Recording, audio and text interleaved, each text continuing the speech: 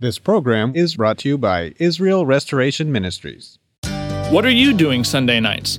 Come join Friendship with God radio Bible teacher Tom Cantor of the Friendship with God Fellowship Church every Sunday night at 5:30 p.m. at The Vine at 9336 Abraham Way, Santee, California. Watch and listen live around the world to Tom Cantor Sunday evening on YouTube.com by searching for Friendship with God Fellowship or by going to our homepage at friendshipwithgod.org.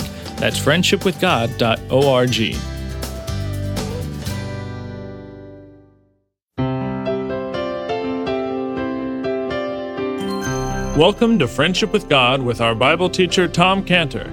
Today's message and previous messages can be listened to or downloaded for free at friendshipwithgod.org. That's friendshipwithgod.org. You can also obtain free resources from Tom Cantor and view our online bookstore at friendshipwithgod.org or call us at 800-247-3051. That's 800-247-3051. Tom Cantor also has a daily devotional verse that comes out each day by email and on Facebook. To receive this small daily devotional verse that Tom Cantor puts out, you can sign up at friendshipwithgod.org. That's friendshipwithgod.org. Or find Tom Cantor on Facebook by searching for Tom Cantor and Friendship with God. Now, here's our Bible teacher, Tom Cantor. And the Egyptians at this time, they were searching from house to house. As they searched, they listened very carefully. Nobody make a word as we walk through this little street here, listening for the faint cry of a baby so they could kill him.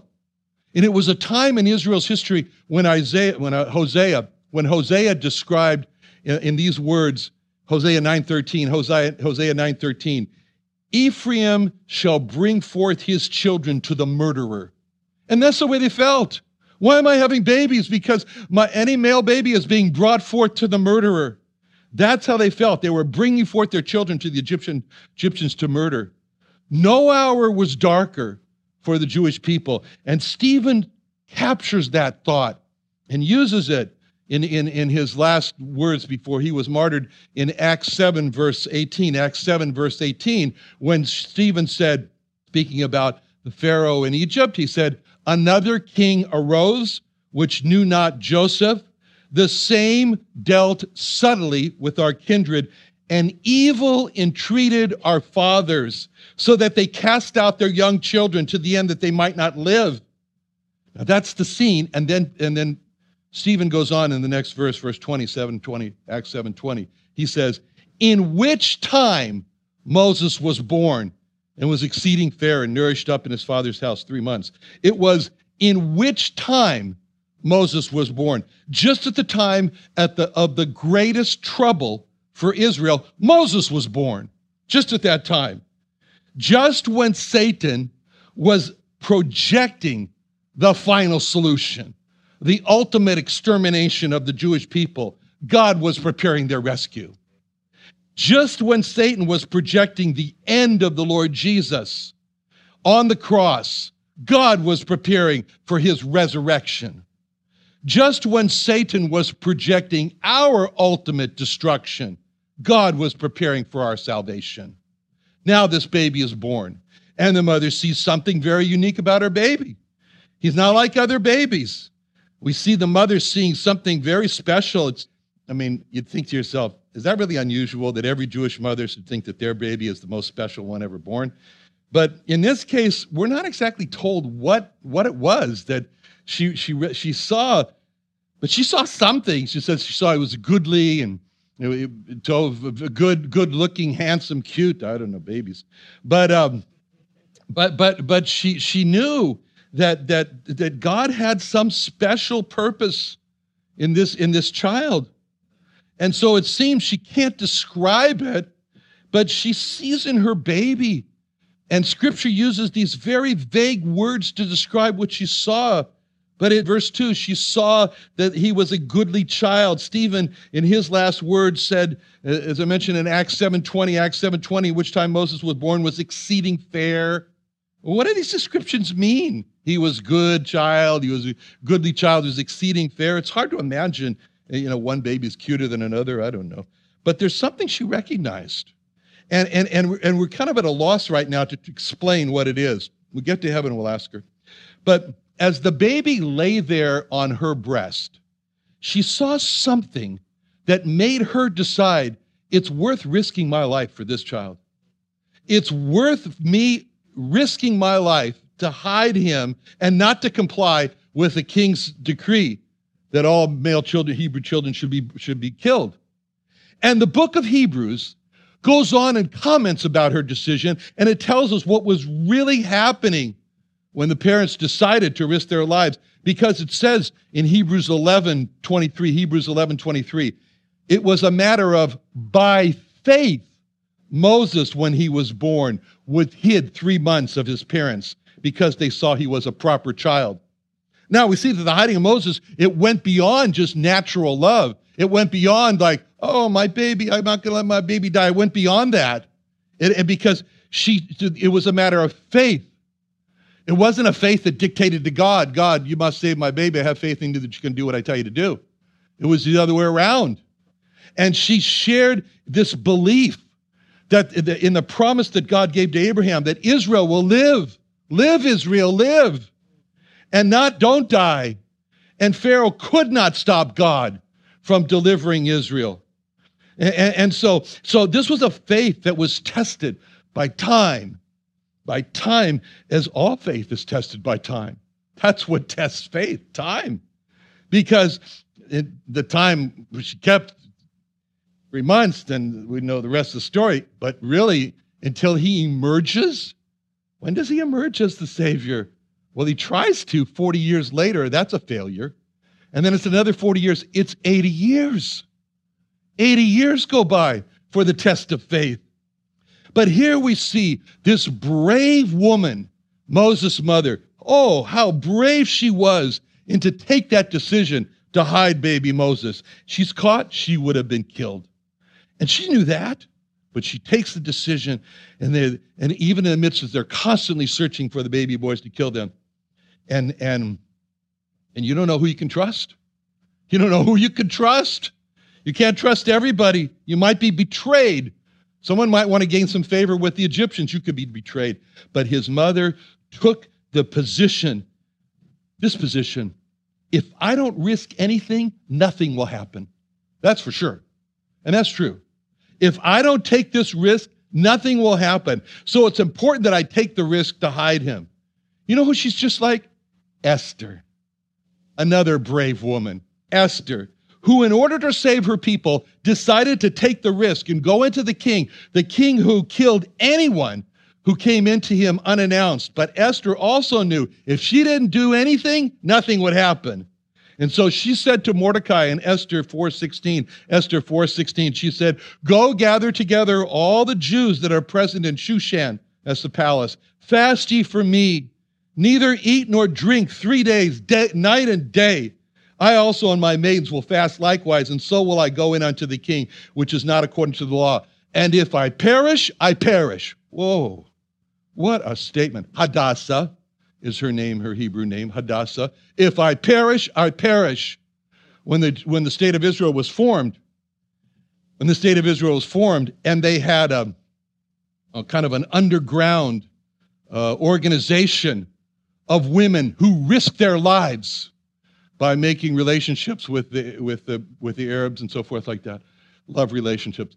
But they risked their lives to gather information, to find out where the attacks were going to come in Israel, to find out where the ammunition was stored, to find out where the planes were. And you know what they called that organization? Hadassah, after Esther. Because Esther said, if I perish, I perish.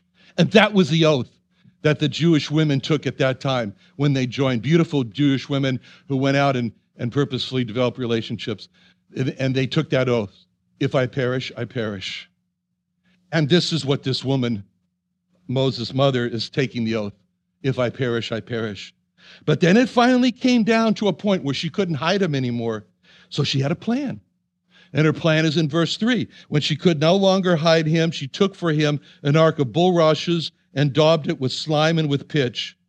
She's not sure how all this is going to happen or work out, but all she knows is that I can't do this anymore. I cannot keep him hidden any longer.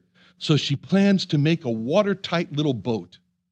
And so she goes to the edge of the river first, and she collects really what are river weeds, thick papyrus, reeds, bulrushes, reeds, thick.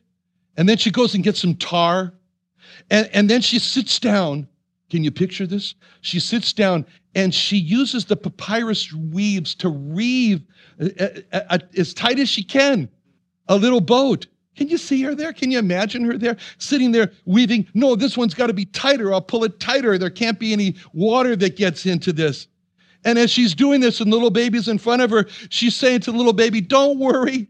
I know you can't swim, so I'm going to weave these reeds as tight as I can, and it won't leak, and they're going to carry you away. Maybe it'll carry you to a different continent where you can live and be free and not be killed. And so she weaves and she weaves and she weaves, and she's not she's not satisfied until it's tightly woven. And then she takes the tar and she daubs it, and we're told in here, daubs it inside the boat and outside the boat to make sure no water is going to leak in there. And she thinks to herself, I'm going to take the little man down and put him in this basket that I've been weaving by the edge of the river, same place maybe where she collected these river weeds. And as she works on her little boat, and she's tormented with the what ifs. And the devil's always got the what ifs, and the what ifs is just pounding on her. What if no one finds him? He'll die from hunger. What if he drifts out into the river and he'll either be overturned and drowned, or he'll be what a crocodile will say, that was a nice appetizer. What if he's found by the Egyptian guards who would have taken him out and flung him into the river with all the other babies? But she dispels all these what ifs, just like we do, as she puts her faith in God. And she's really thinking along the lines of Ephesians 3:20, as she says, forget the what ifs, now unto him that is able to do exceedingly abundantly above all that we ask or think, according to the power that works in me. She cannot ask. She cannot think of the work of the hovering Spirit of God's going to do. But he does. The Spirit of God hovers. And the Spirit of God hovers over Pharaoh's daughter that day and guides this woman what part of the river she should use to take her bath. And the Spirit of God hovers over Pharaoh's daughter and puts into her heart a compassion and a bravery to defy her father's order to kill all the babies. And the Spirit of God hovers over her, the princess, and causes her to preserve the life of this little Hebrew baby, and not just any baby, but the deliverer of Israel from Egypt. And causes her, as the Spirit of God's hovering over her, causes her to pay the mother to care for and nurse the baby. And then after it is delivered to him, causes Pharaoh himself to shelter and train the very Hebrew who will crush him and all of Egypt and deliver the Jewish people from Egypt. How could she ask or think all those things? She didn't know, but she knew that she could commit unto him who is able to do exceedingly above all that she could ever ask or think. And if we did not read this and did not know the whole history, we couldn't ask it or think it either. We couldn't imagine it, that this would all happen. It's all because of the hovering Spirit of Christ. And what we see here is that Moses was immortal. He was immortal until his work was finished. No one could make him die until this work was done. Until the time came, finally, in Deuteronomy 31:14, where when his work was finished, The Lord said unto Moses, behold, the days approach that thou must die. Until that time, Moses was immortal. What a comfort that this gives to us as we see how the Spirit of God hovers over and puts a shield around us like he puts a shield around baby Moses. God caused that ark not to be lost in the river weeds. God caused that current of that river to be controlled so that the strength of those river weeds would not let that ark get away into the river. God directed the princess as to the time and the place where she would take her bath. God moved the eyes of that princess to glance in the direction of that ark.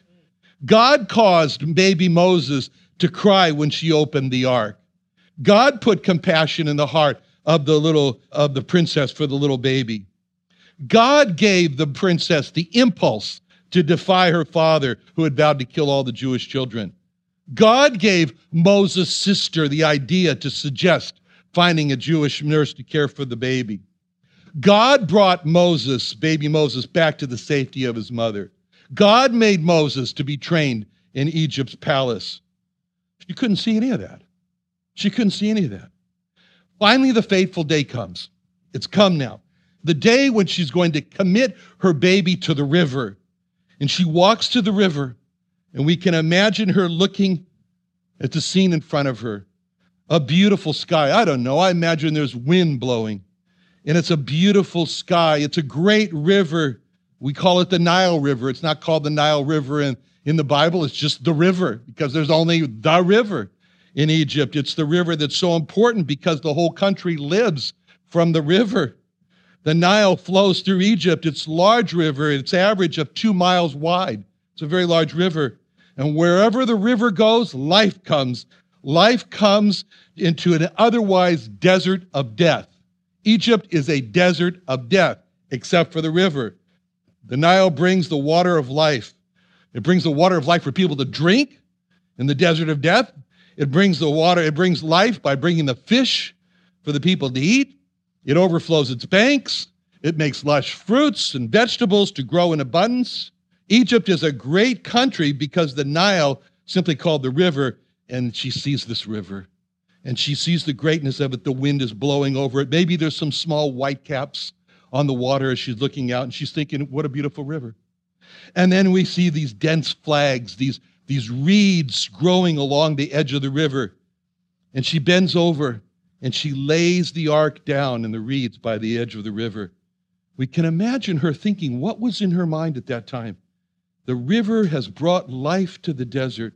I hope somehow this river will bring life to my son, as she gently puts the baby at the river's edge. How could she do that? How could she not go out of her mind? How could the mother of Moses put her child into a river's edge and keep her sanity? There's only one way. She had to be talking to God. She had to be talking to God as she did this. She had to say something along the lines of, most see a great river with all its dangers, with its currents that could topple this ark and destroy my baby, crocodiles that could just eat him in a moment. I don't see that. I don't see a river. I'm bending over to put my baby. No, not in the river. I'm bending over to put my baby in the hands of God. And I see myself putting my baby into the hands of God. So she committed her baby to God. As she let go of her baby and trusted God, that's an illustration for each one of us as parents. That what we must do with our children is to look at this mother placing her baby into the hands of God as she put it into the river's edge and say, that's what I will do with my children, each one of them. I'll put them into the hands of God. Just think of how happy she was when his sister brought him back to her again at the command of the daughter, at the command of the princess, and Moses was returned to lie again on her breast.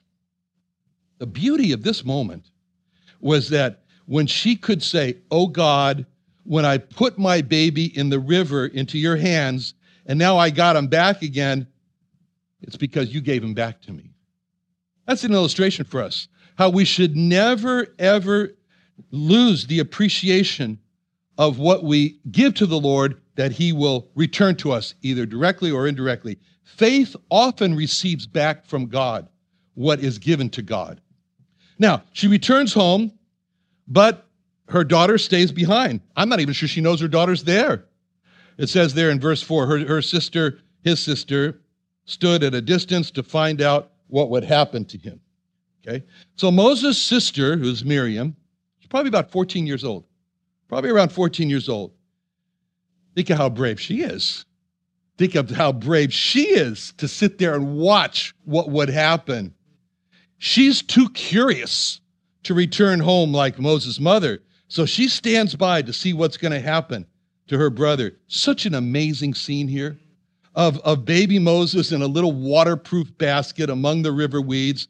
Just think of how different the world history would have been if that little boat had drifted away. Think of how God accomplishes his purpose, his great works through a baby in an ark, precariously floating on a river's edge.